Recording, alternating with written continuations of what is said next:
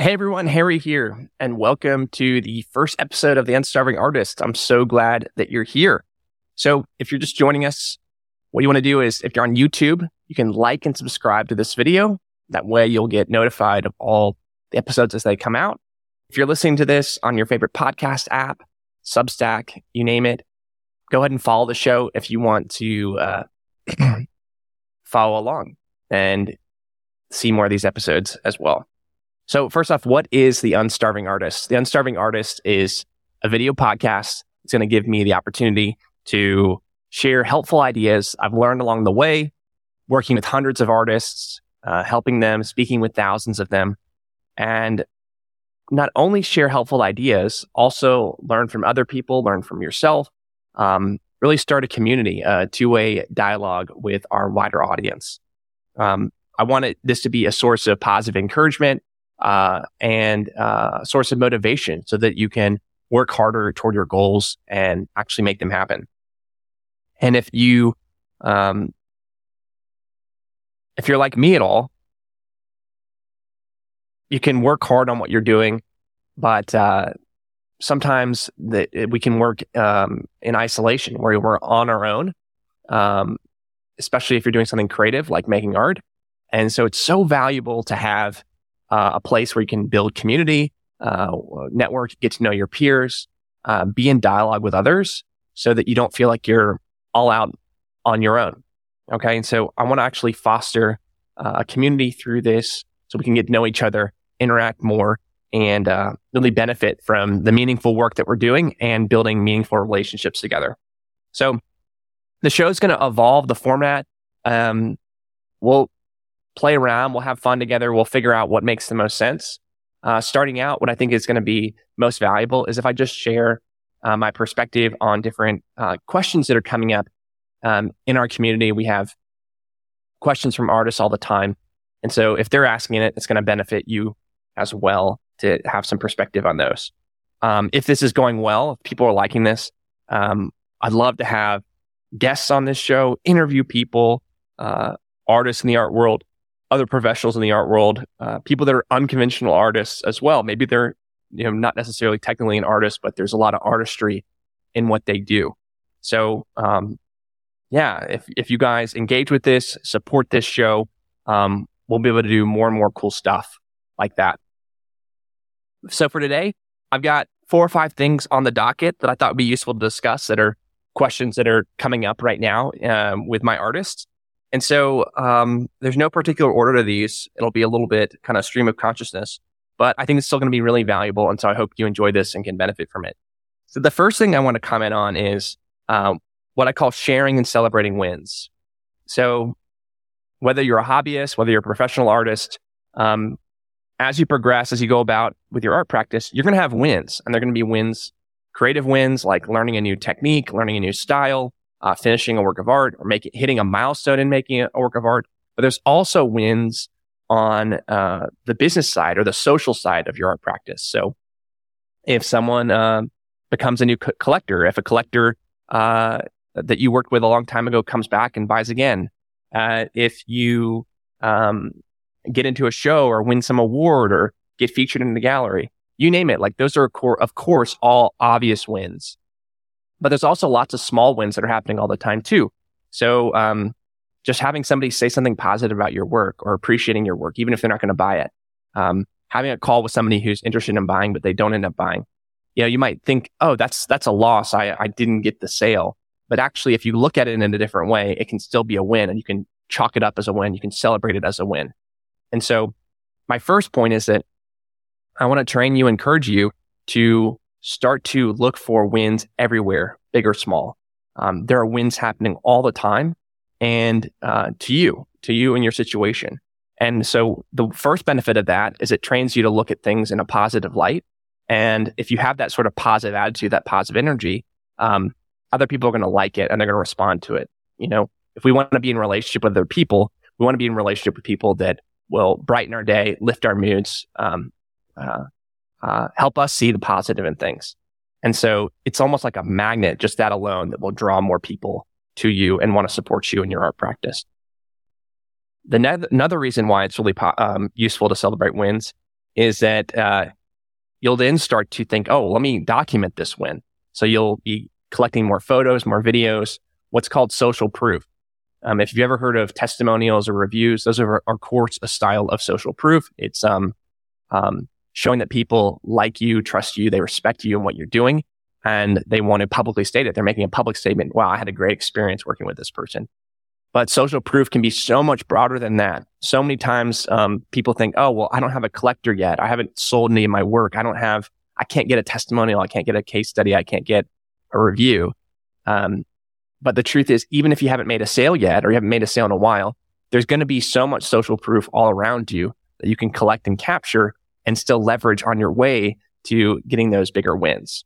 Okay. So that's what I want you to do as well. It's like start collecting that. I know in my experience, like I'm not by nature, I'm not somebody who's into talking about myself, publicly, broadcasting, what's going on. But when I first realized this and I started documenting my own wins, whether I had a really good conversation with somebody, whether it went to a sale or not, but I talked about it, it would show people, wow, like, people value his opinion. People are coming to him for advice. People are looking to get help. And it basically builds more interest. It builds more desire, and it helps making the next sale easier. And then when I started sharing when I would make the next sale, if I brought on a new client, the act of just sharing a message about how I brought on a new client would make it easier to get the next client. So it's a little counterintuitive to us. We haven't been, trained by our environment, by our culture to talk about in this ourself and our progress in this way. There's absolutely a way to do it where you're not going to be arrogant or braggadocious, but it might feel like that a little bit to us if we're not used to it yet. But there's totally like a nice, authentic way of doing it where you can really celebrate those wins and do so publicly so you can get benefit from it. Okay. So that's my first tip, my first thought. It's something that I've seen that in our communities, people are getting better and better at doing, but it's still something that I think we can do more of. We can do more of it in the community, but then also get in the habit of doing it publicly as well.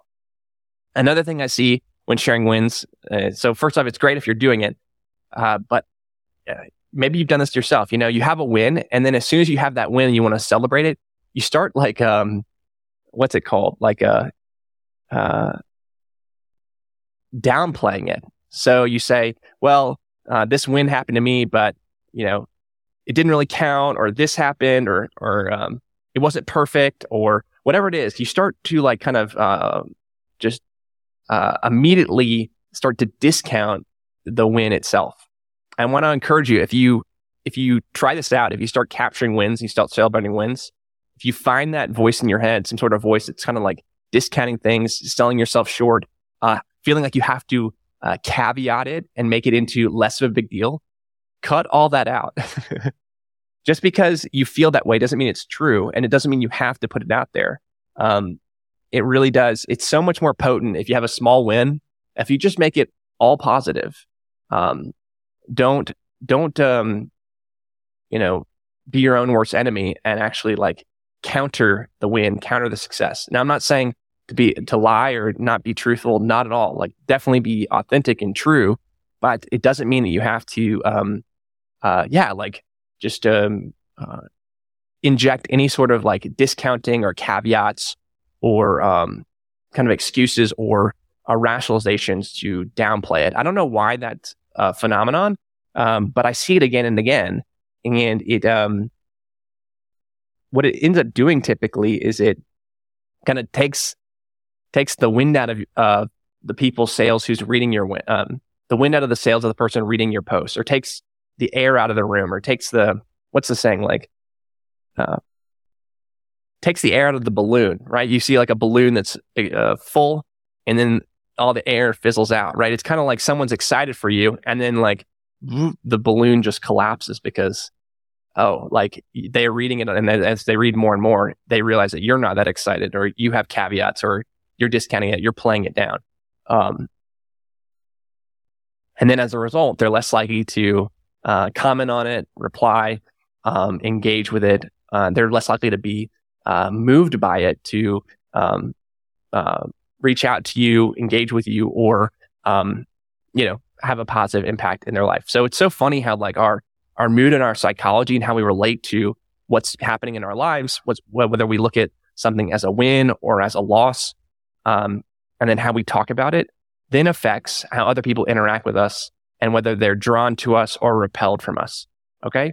So that's my first tip is, cultivate an awareness of all the wins that are happening around you, big or small, and then start collecting them, capturing them, documenting them as much as you can. And then when you share them publicly, don't caveat them, don't discount them, don't hem and haw and add all this extra context. It's just going to be boring, and actually, like, people are just going to get not interested. They're going to bounce, and then you're going to not have nearly as much of a benefit from those moments. Okay, that's point one. Point two, and this is a bit of a non sequitur, so follow along with me. We're going to talk briefly about NFTs. This is a question that comes up in our community again and again, a couple times a month. We're not going to get into how to make them. We're not going to get into my opinions on whether they're good or bad. It's not about that. It's that if you've been on Instagram at all for a while, these days, people will reach out to you about doing NFTs in Instagram Messenger. And it will often sound too good to be true, right? They'd say they're going to pay you a large sum of money for NFTs. So what do you do in a scenario like that? Is it real? Is it not real? So on and so forth. And this is really actually a minor example of a broader point. So that's one example of NFTs. But another thing might be, hey, somebody comes to me and they want me to do an anniversary gift for their wife, or somebody wants a specific thing, or they have a different this, that, and the other. There's this tendency or desire to think that every case is like a special snowflake where it's unique and on its own, and it needs special handling, special messaging, special approach to maximize the chances that they become a sale.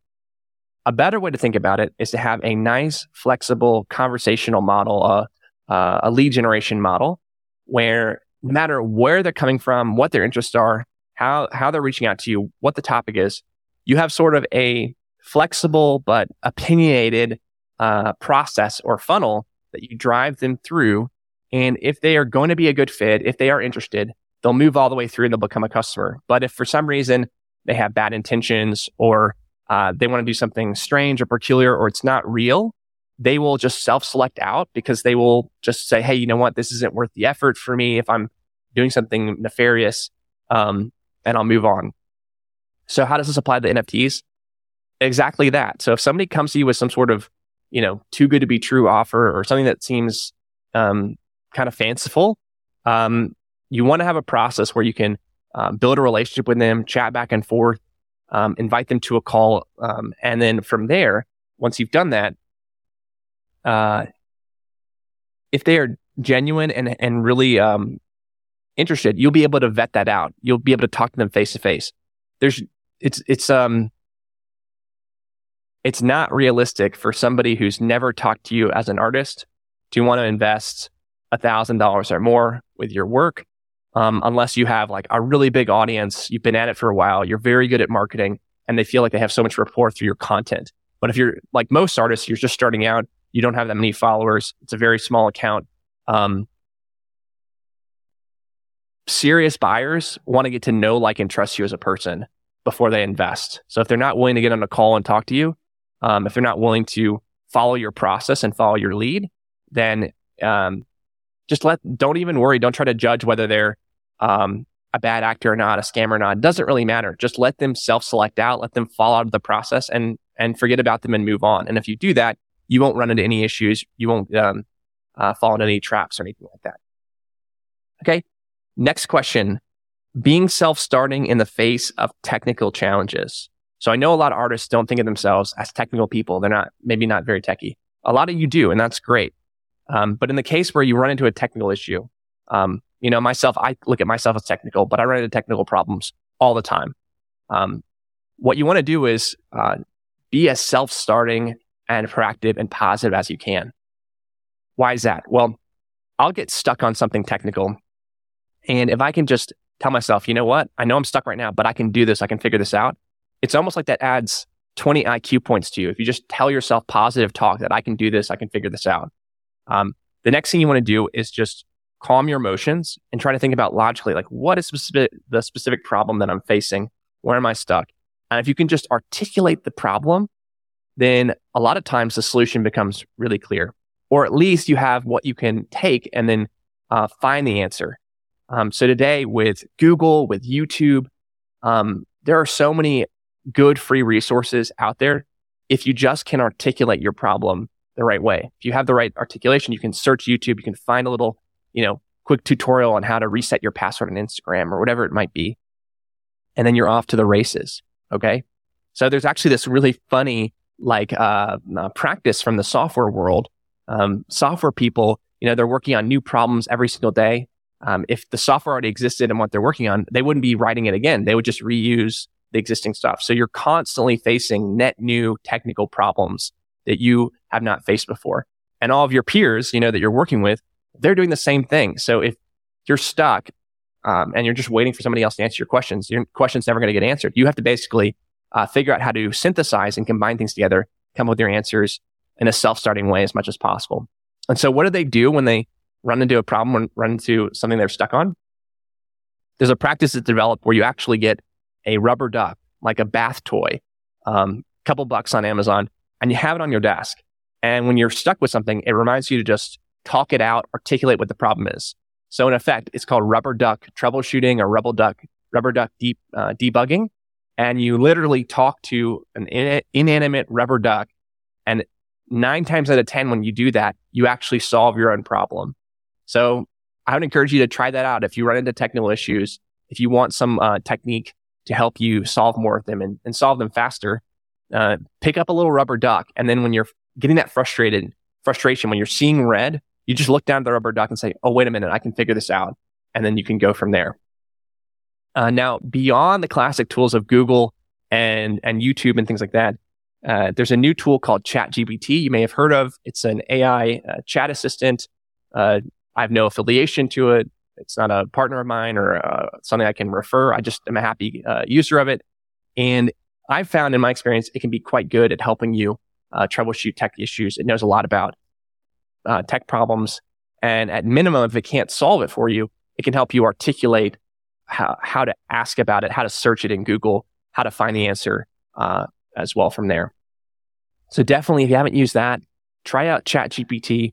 It can be really helpful for troubleshooting technical issues. And then, of course, if the service you're trying to troubleshoot, if it's like a paid service like Zoom or a calendar tool, whatever it might be, they're going to have support on staff that are specialists that are dedicated to helping solve these problems.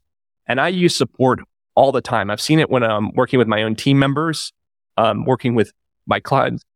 A lot of people, for some reason, don't think to use the official support as an option.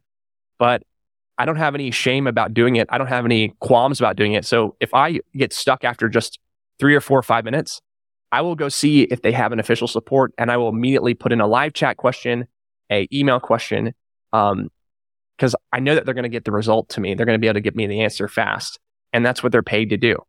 Okay, so don't ever be afraid to use that. Don't be afraid to ask for help. It's so valuable just to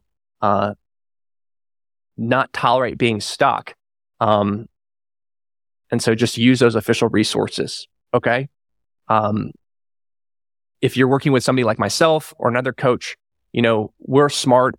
We are probably more technical, but we don't have all the technical things in our head, right? If you're running into like how to reset your password in a certain tool, we don't know it off the top of our head. So all we're doing is all we would be doing is going to that tool's help desk, looking for an article on how to do that, and then sharing that information with you. So it's already there. You can just kind of cut out the middleman and get that result faster if you want to. Sweet. All right. So we got 2 more topics. Hope these first 3 have been helpful, and and then we'll wrap things up. Next one is that if you're on Instagram is really popular for artists, but it's also changing and evolving all the time. So there's a guy named Adam Mosseri. He runs Instagram at Meta, which used to be called Facebook, and he's on Instagram, and you can follow him there. And he will share updates to the product as they come out. So a couple of ones that were recent that came out, Reels trends, and then you can have more links in your bio. So if you didn't know that, it's probably because you haven't been following him or following their blog. So I would highly encourage you to do that. It's great. He'll make a little reel It'll be very succinct and explain the changes. And then there'll be a link to a longer blog post typically that explains those changes. Okay. So Reels Trends allows you to search Instagram for trending Reels by topic and hashtag. Super valuable if you're looking for content ideas. The multiple links in the bio, that's like Linktree used to, offer that. Personally, my opinion, you should not have multiple links in your bio at all. It's just more rabbit holes and points of confusion. They have to decide which link to click on, and it can distract them from the one action that's most valuable for them to take. So, but still, nevertheless, it's just useful to know these changes so you can stay abreast of them, and then you can figure out which ones you want to adjust to and which ones you want to ignore. Okay, so definitely follow Adam on Instagram if you're not doing that. All right, our last and final point of discussion is back on the topic of lead generation and sales. One of our artists recently had the realization that it's so powerful to not prejudge leads. And this actually kind of comes back to what I was talking about with the specific case of the NFTs. We have this tendency to want to bucket leads into different like stereotypes or archetypes. Like this is a local lead, an online lead, a gallery lead, a repeating collector.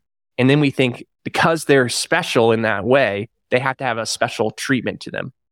But if you do that, it's not feasible. Things break down because it's too much complexity and you're trying to memorize all these little rules. It's so much better to have a nice singular mental model, opinionated mental model that is flexible for all of those different scenarios, and where you understand sort of first principles, what works and what doesn't, how you're trying to develop a relationship, where you're trying to advance the conversation.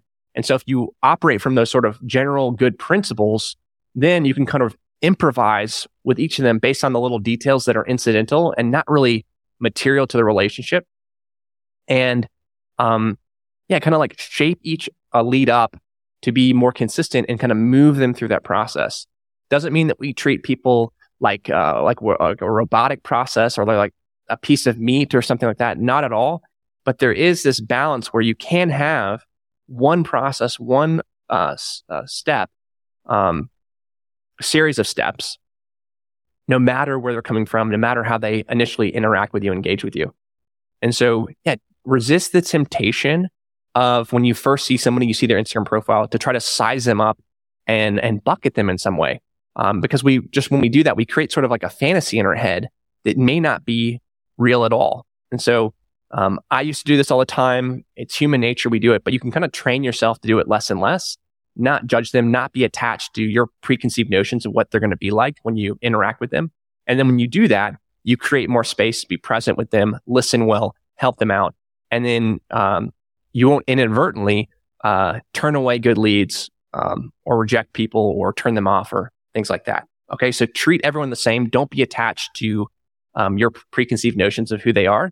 Instead, focus on what you can control. Focus on you doing the best that you can to show up, build a relationship, follow the steps in your process. And if you get better and better at what you can do, then you'll be able to turn more and more of those people into great leads and ultimately collectors for you. Okay. So that's it for the docket today. I hope this has been really helpful. Maybe you picked up a couple of tidbits, some nuggets of wisdom that you can implement this week.